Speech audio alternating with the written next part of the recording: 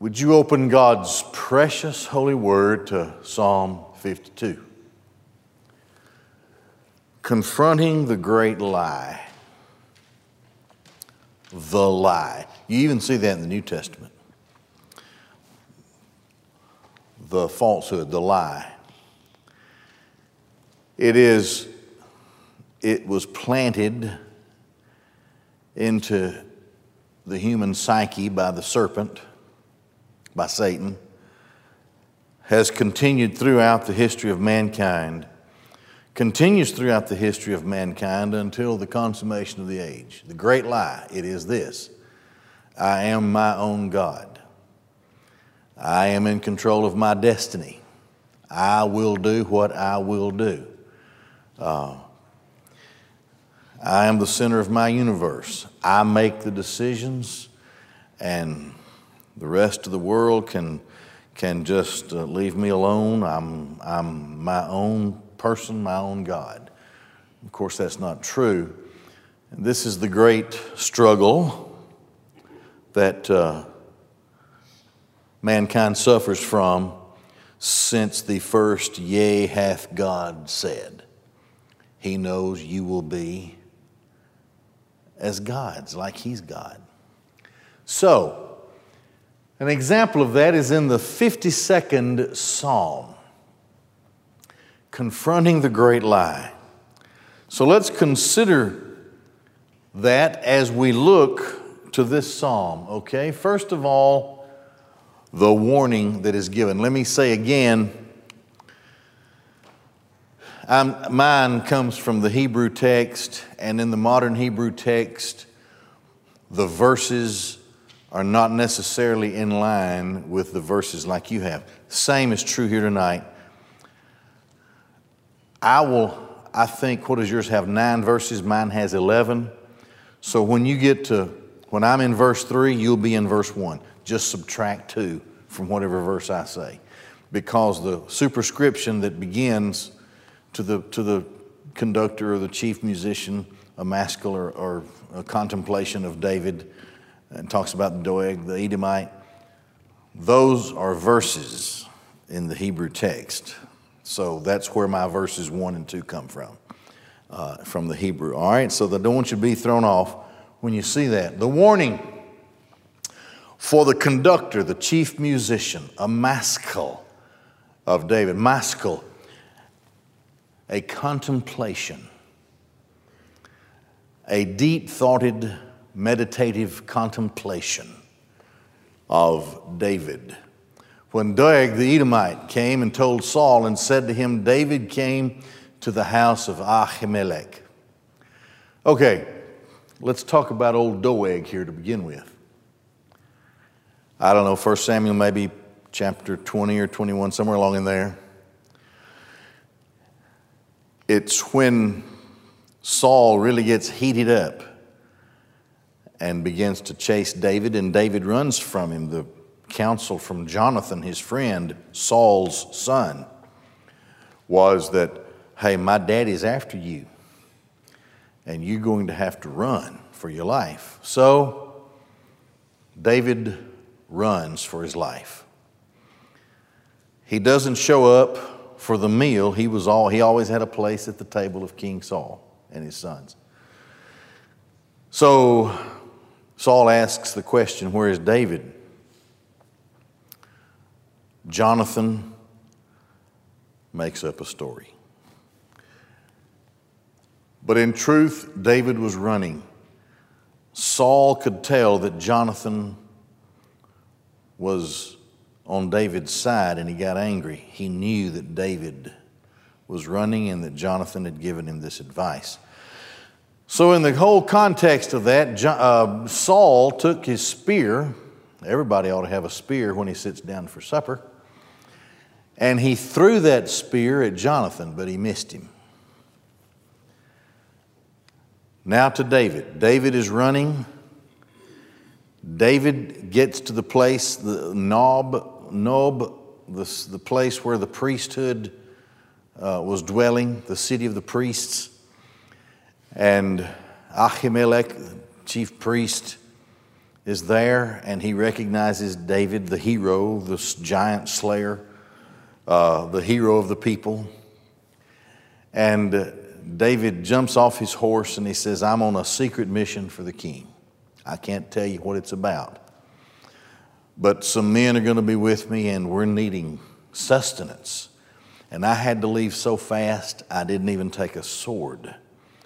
So Ahimelech says, well, we have some old bread of the presence here. It's not really supposed to be bread that people outside the priesthood would share, but this was an emergency. He said, we're about to throw this stuff out. We're making some hot and fresh. I'll give you the old batch rather than throw it out. Gave him 5 loaves, and then he said, hey, I ran off so fast, I didn't get a bow and arrow. I didn't get a sword. I didn't get anything. Can you help me with that? Ahimelech says, you know, the only thing here is the sword of Goliath that you took off of him when you killed him. He said, that's the only thing here. David says, that'll do. So he goes and he gets the sword of Goliath. And so David has the sword of Goliath. And he has these 5 loaves of bread. So now he has a little food and he has something to defend himself with. And he starts running. And he goes to the Philistines. And that's during the time when one of the guys said to the king of the Philistines, that's David. I know who that is. That's that Israelite David. And so the king gets alerted to David's presence. And when David sees that things are not going well, he pretended to be a madman. He foamed at the mouth and all that kind of stuff. So the king said, I've got him. It's literally what he says. And he says, I have enough crazy people around me already. I don't need another one. Just leave him alone. So anyway, back to Doeg the Edomite. Doeg the Edomite was, what did I do? Flip that thing 2 or 3 times? Okay. Doeg the Edomite, first of all, he's an Edomite. He's not an Israelite. He's a descendant of Esau, and the Edomites are sworn enemies of the Israelites. So he doesn't have anything in his heart for anybody that's a hero in Israel. Somehow, he was aware of the meeting between Ahimelech and David. Now, Ahimelech was not aware, the priest was not aware that David was being hunted for his life by the king. Didn't know that. Doeg the Edomite was the chief herdsman in the household of Saul. So he was a servant of Saul. So wanting to win some brownie points with the king, he said, you know what? When he saw the king was so angry and at his son and all that had happened, he said, let me tell you. He had a meeting with Ahimelech, the priest, at Nob. And he gave him some food and he gave him a sword. So Saul becomes enraged, carries his troops to the city of the priests, has Ahimelech brought before him. He said, what have you done? You're conspiring with my enemy. He said, no. He said, David was on a mission, you know, and I helped him, sure. He needed bread. I gave him some. I gave him the sword that was there. Saul was enraged, and he killed all the priests, all the household of Ahimelech. A violent, murderous, out-of-control man, King Saul. So here is a psalm, verse 2, a contemplation of David. When Doeg the Edomite came and told Saul and said to him, David came to the house of Ahimelech. So here's a guy who is a troublemaker, and he's called here Hagiborim, mighty man, which is a mighty man. An important, could be a warrior, could be a king.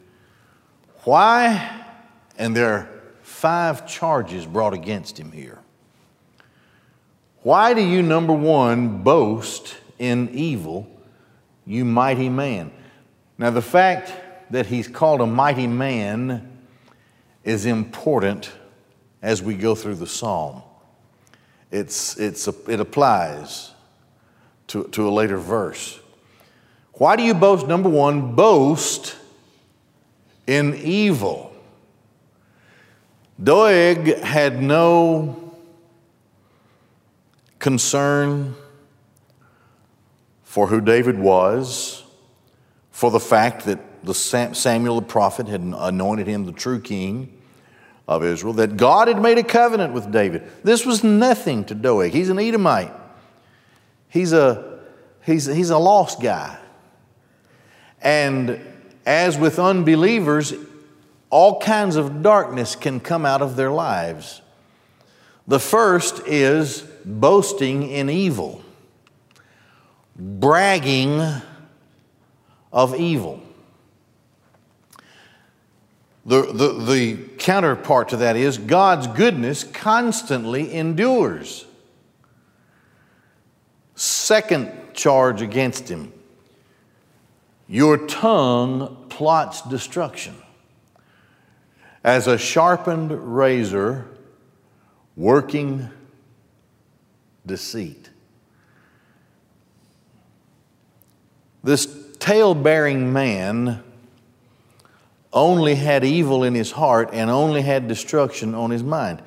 There was no reason for him to talk the way he did. He even spoke of things that he really didn't understand.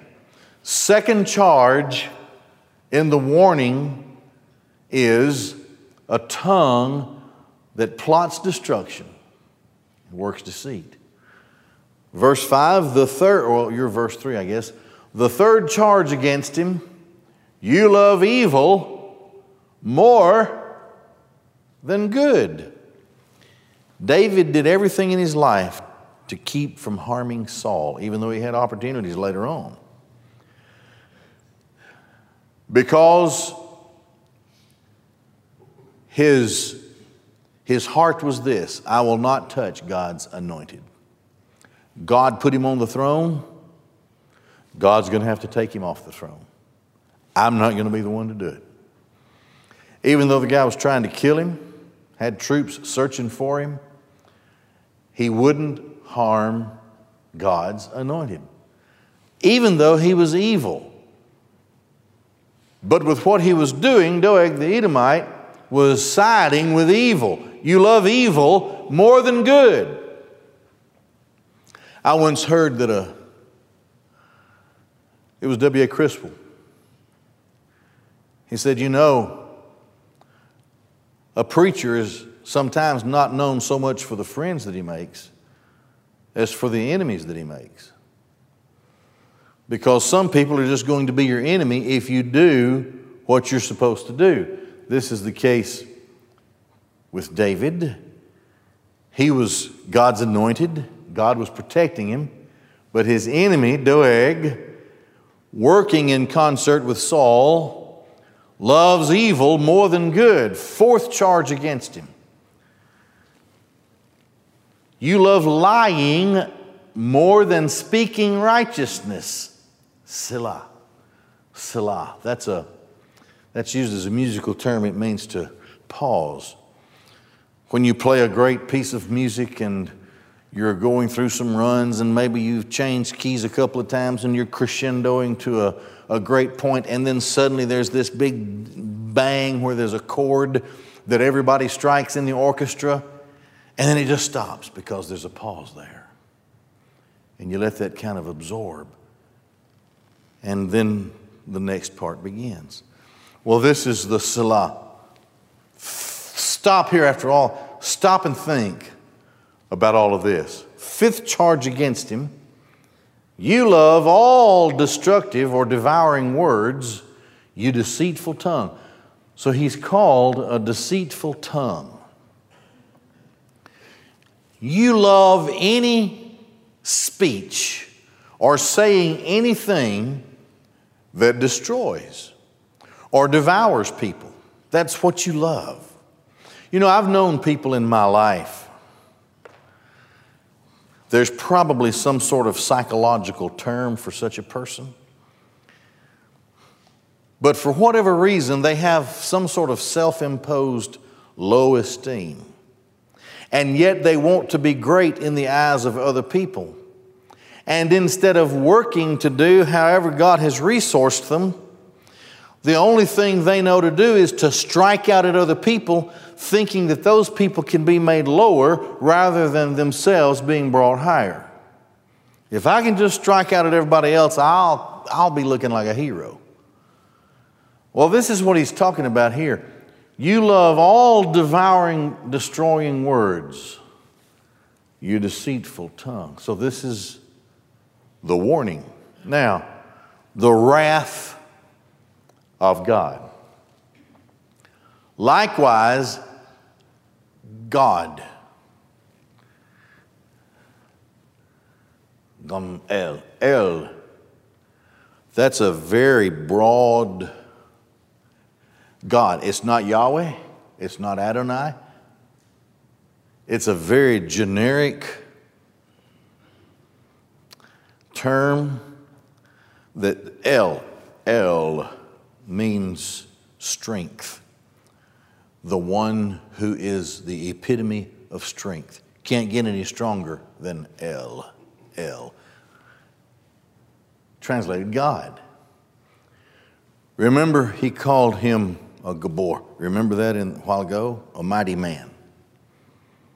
You may think that you are crafty and strong, but the strongest one of all will destroy you. El. Likewise, God, El, will, number one, destroy you forever. It's an interesting Hebrew word. It almost means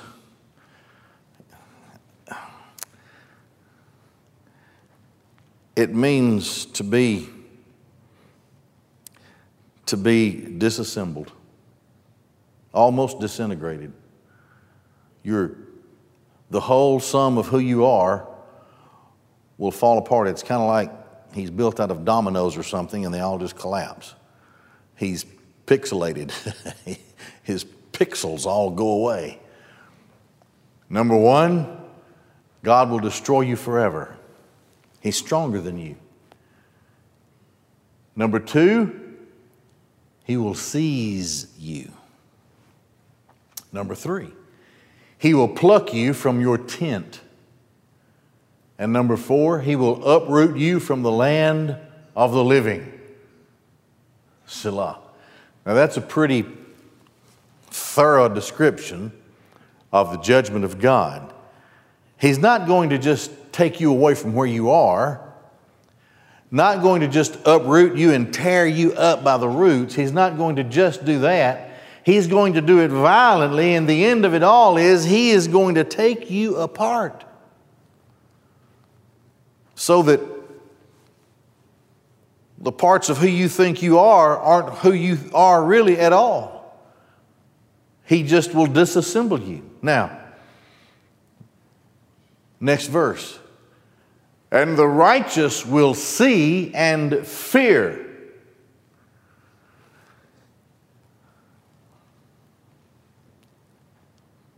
Sooner or later, the Doegs of the world, the Edomites of the world, will come tumbling down.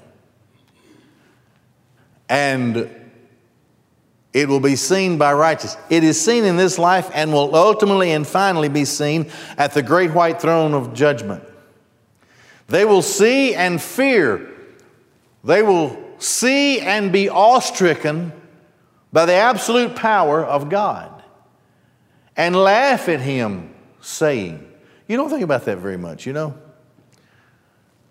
Psalm 2 talks about the nations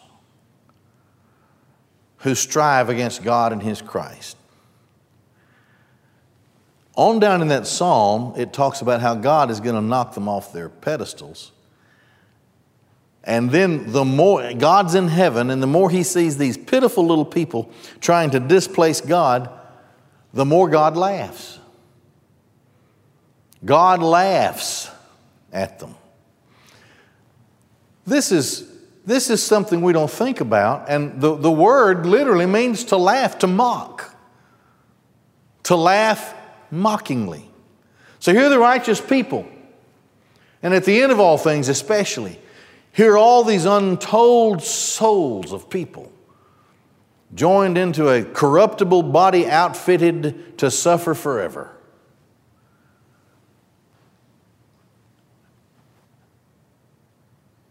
And they laugh.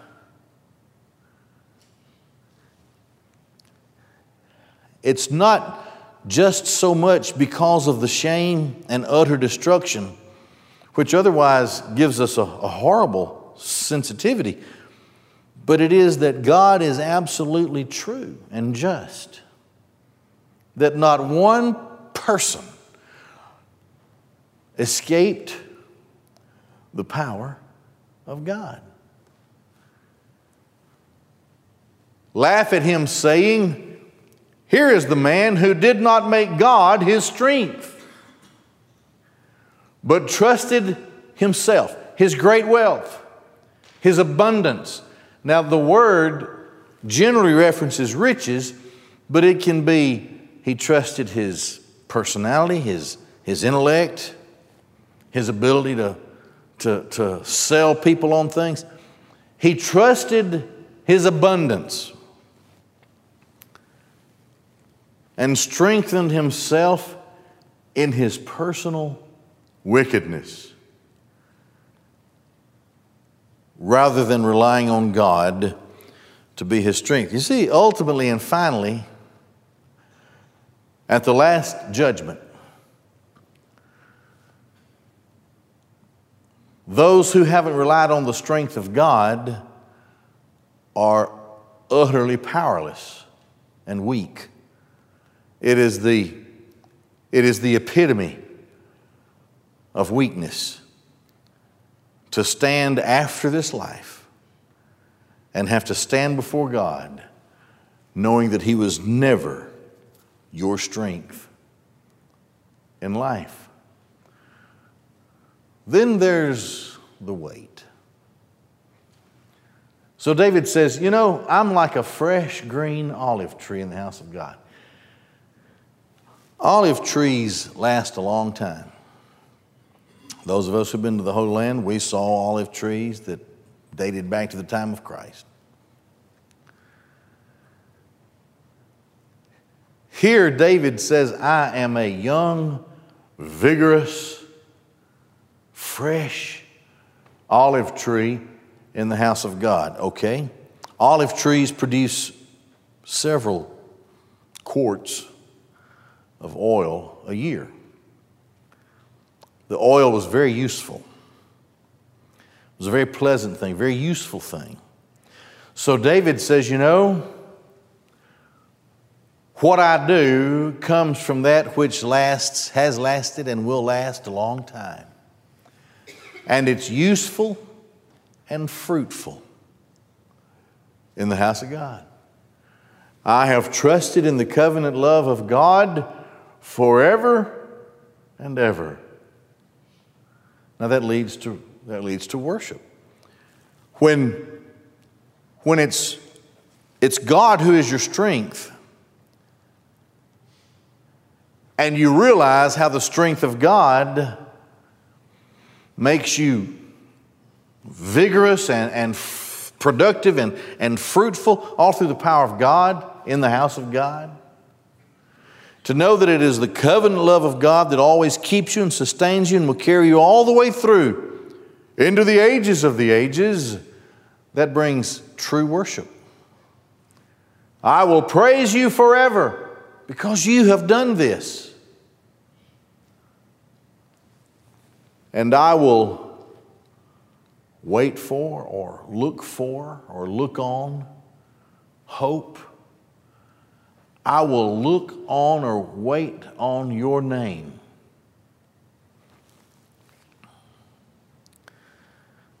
You look back in the life of David, he references the one who is coming, the coming one, the Messiah.